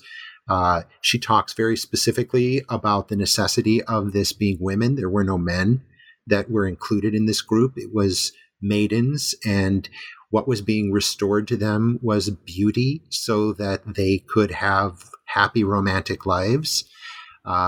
She details how most of the women who participated in this had difficult times when they returned, partly because how did they, of all the people in Hiroshima, get to receive this free surgery and this year living abroad in America? the fact that there may have been jealousies that these women were somehow, they got to go to New York, they got to go to Disneyland, they got to do all of these things that people who were living in poverty in Hiroshima couldn't do. And in a sense, she looks at this event overall as helping to make this violence banal. And she contrasts that with the Chimpon event, that there's a way in which even unintentionally, people like artists like Chimpon, who are trying to make a provocative statement, women like the so-called Hiroshima maidens, who are simply young people who were victimized by a nuclear weapon, that they can become integrated into this cultural process, which helps to shield us from the real horrors of what happened, and that this is a banalization, as she says, a banalization of evil and of violence. Yeah, so I think that the chapter does a really nice job of dealing with something that the next author, Thomas E. Doyle II, calls in a different context, Japan's nuclear perplexity, right? And I think these questions of the complexity of, in particular, the U.S.-Japanese relationship that you've just been bringing out, come out in a very different and interesting way in Doyle's work, which is, as I said, it's Hiroshima and the paradoxes of Japanese nuclear perplexity. So Doyle this is much more in dealing with this political context of how is it that Japan, which as a nation since 1945 has made it part of its international identity to be the nuclear victim, right? How is it that same Japan has, at the policymaking level, been dominated by individuals and groups who believe that nuclear deterrence is necessary, right? And so this conflict between what is referred to quite often and what Doyle talks about, the nuclear allergy here in Japan, which one can, it's sort of obvious how that would come about, but then also how the U.S.-Japan relationship and what is referred to as the American nuclear umbrella, how the conflict between those two things play out. And he talks about this sort of in an interesting way. He says that he's going to give a theoretical account of the metaphor nuclear allergy. And so I wonder if you could tell us a little bit about that, the nuclear allergy, the American nuclear umbrella, and sort of how they come together in Doyle's theoretical account here. Yes, it's really fascinating, and it's been this really painful and strange paradox in Japanese culture in the post-war years. You can see it in a sense, not as explicitly, but you could see it at first in the fact that Japan became a staging ground for the Korean War. And so part of the recovery of Hiroshima and Nagasaki, as Thomas points out, had to do with industries getting back to work, supplying the U.S. war machine in prosecuting the war in Korea. So there's a way in which participation in militarism has helped revitalize Japan, even helped revitalize Hiroshima and Nagasaki. At the same time, having suffered nuclear attack, being painfully aware of the cost of nuclear weapons on human beings, there was what was referred to by first Americans and then also by Japanese later as Japan having a nuclear allergy, which is the notion. It specifically refers to the notion that U.S. wishes to stage nuclear weapons inside Japan as forward bases for nuclear weapons for use in combat, potential use in combat, or for helping to move forward its lines of attack against perceived future enemies like the Soviet Union or Communist China, that Japan's utility as a staging ground for American nuclear forces was immediately important to Americans, but that for Japanese, it was an anathema to their position towards nuclear weapons, that Japan opposed nuclear weapons. Japan wanted to see nuclear abolition. Japan wanted to see all nuclear weapons eliminated. I say Japan broadly, but the people of Japan were not in any way sympathetic to nuclear weapons, of course, after having experienced the use of nuclear weapons. And so this was referred to as Japan's nuclear allergy. And it was long a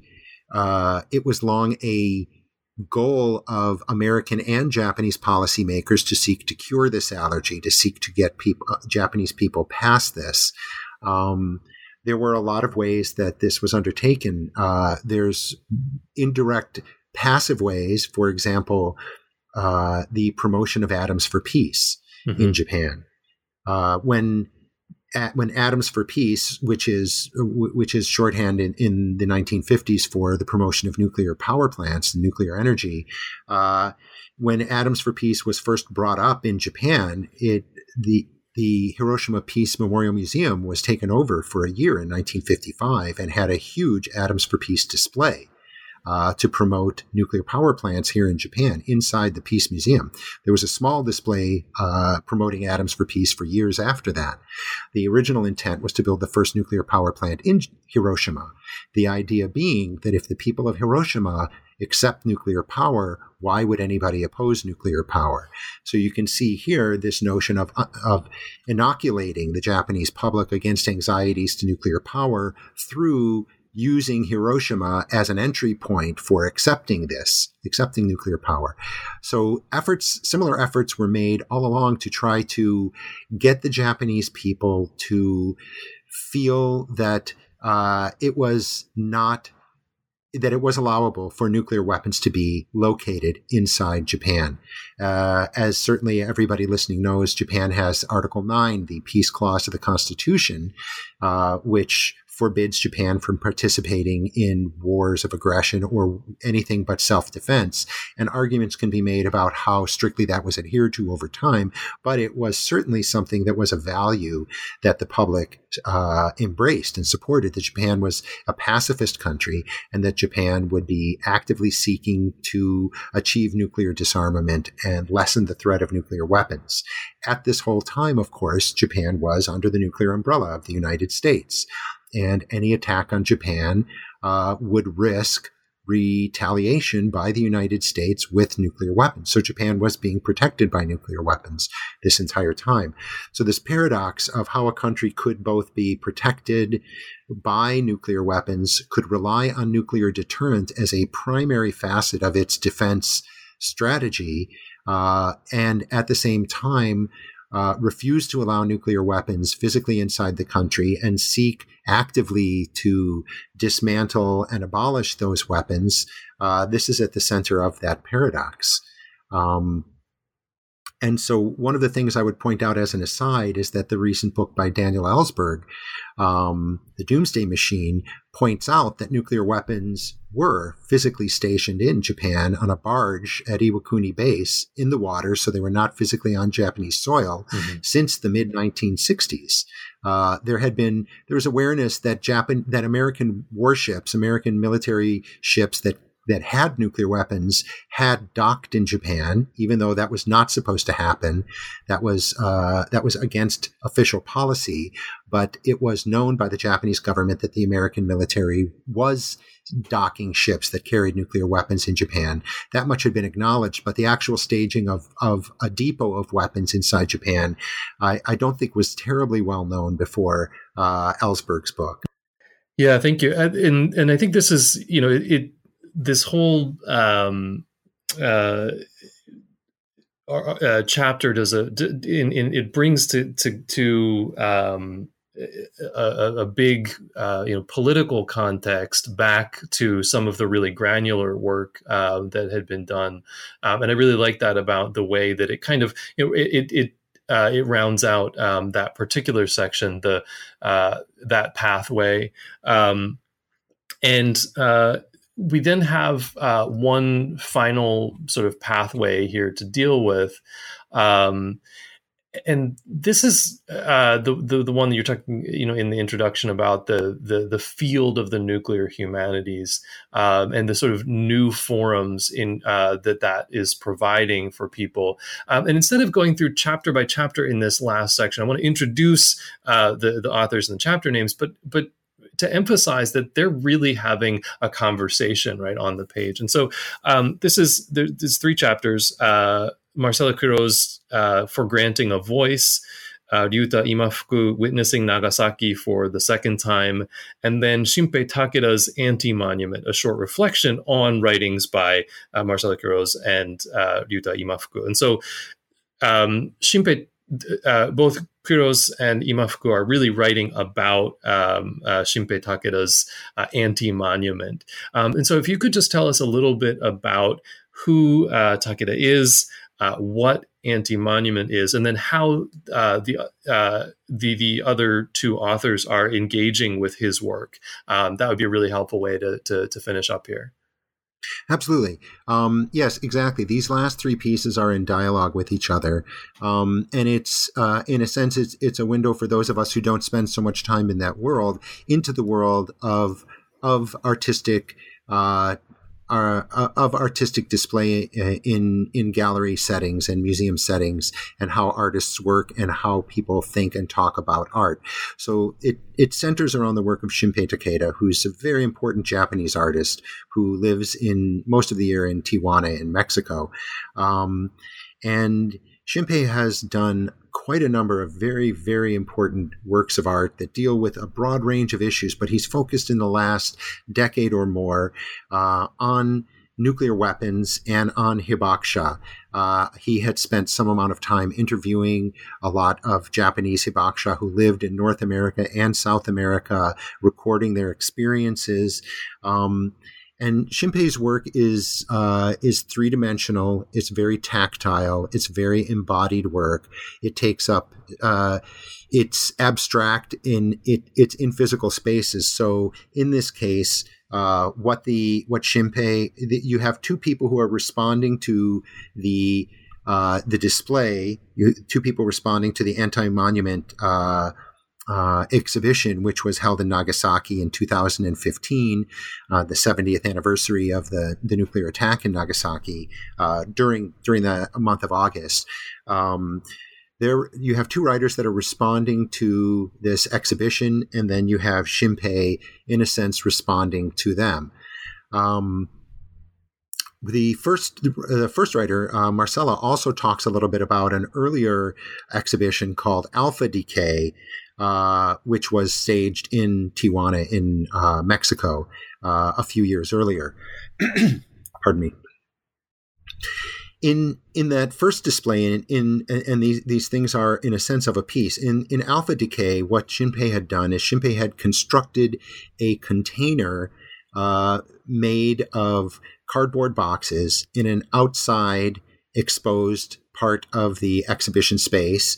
And he had covered this with material, and into this he had taken testimony of hibakusha about their experiences, and he had broken those testimonies down to actual sound waves, much like the sound waves we can see when we're making a digital recording of ourselves. He had then etched these throughout the material in the interior of this space so that one could enter into this space and be surrounded by the physical sound waves, not the actual sound, but the visual representation of these sound waves as a container that one was within. And actually, when the exhibition was held, which was immediately right as the 3/11 event was unfolding, two Nagasaki hibakusha went and sat in the very back of this interior space constructed with these cardboard boxes, and they told their stories. And people who were attending the exhibit went into this space as well, and they were surrounded by both the physical representation of the sound of testimony and actual sound waves of testimony of people who were remote from them. So in a sense, they were experiencing testimony as sound, both physically and and what's the right word? Auditorily. Yeah, I guess so. Yeah.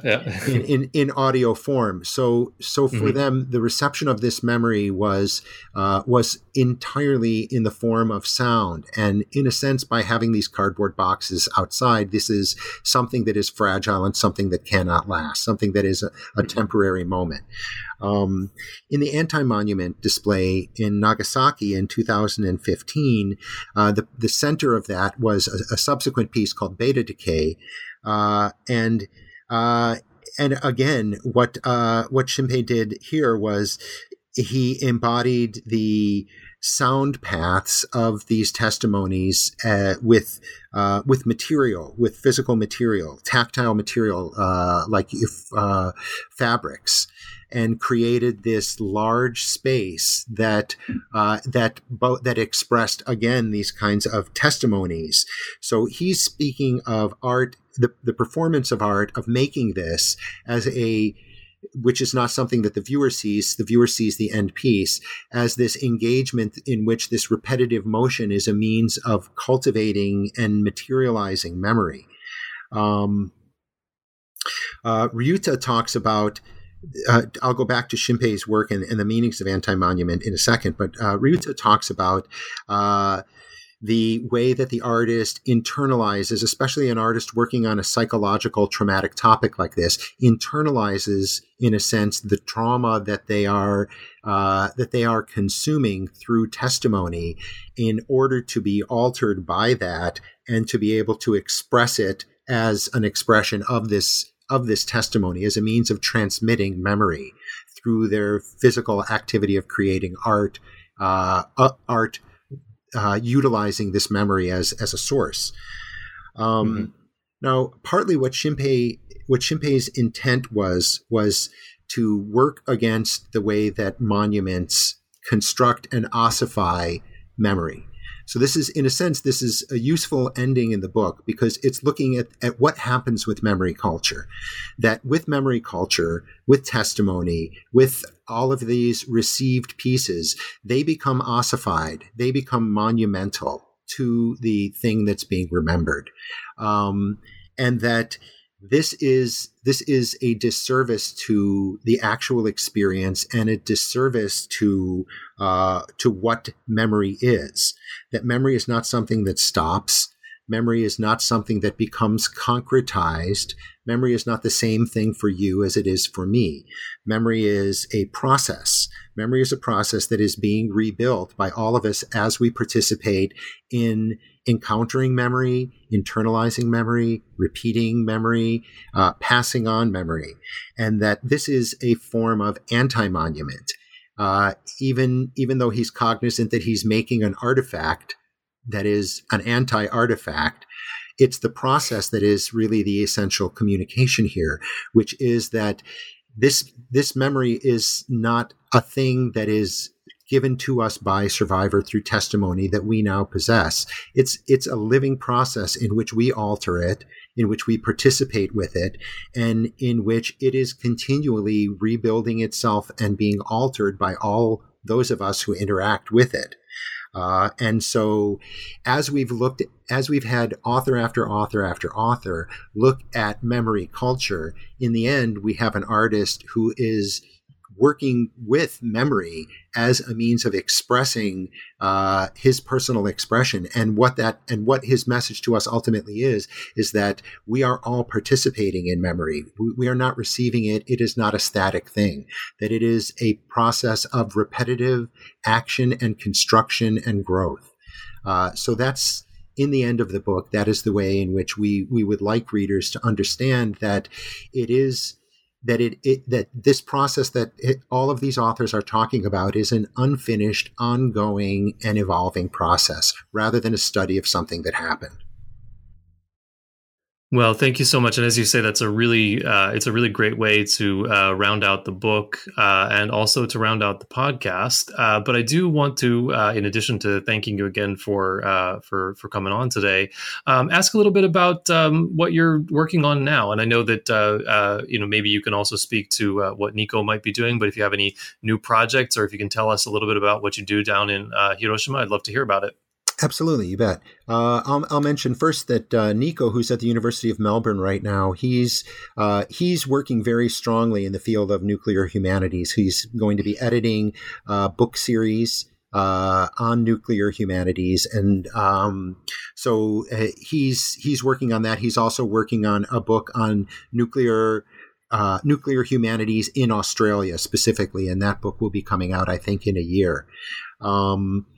And that's where he works down in Australia. As for myself, I've been working for many years along with one of the contributors to this book, Mick Broderick, down in Australia. Him and I have been working on what we call the Global Hibakusha Project, where we have been collecting oral histories in radiation-affected communities around the world, primarily nuclear test site communities and nuclear production site communities, as well as nuclear accident sites. And partly as an outgrowth of that work, but also really parallel to it, I'm working on a monograph right now that I'm nearing completion that is essentially a revisioning of the Cold War. The Cold War, which we tend to look at as the long peace, essentially after having studied for many, many years and talked to many, many people who lived with nuclear testing and the production of nuclear weapons and the subsequent exposures to radiation that millions of people experienced around the world, the notion that the Cold War was a period of peace is a luxury for those of us in the developed world who were engaged in prosecuting the Cold War. For people in the colonial spaces where nuclear weapons were tested, in the marginal communities that were exposed to radiation, who lived near nuclear production sites, the Cold War was a violent period in which lots of people suffered and died. So I'm re-examining the history of the Cold War through the lens of the manufacture and testing and accidents surrounding nuclear weapons. Wow. Well, both of those projects sound really fascinating, and I'm looking forward to when both of them come out. And I hope you'll come on the podcast again when your monograph comes, and maybe we'll be able to squeeze Nico in next time as well. So again, thank you so much for spending some time with us. I know it's a long interview, and I really do appreciate you taking the time. Thanks a lot.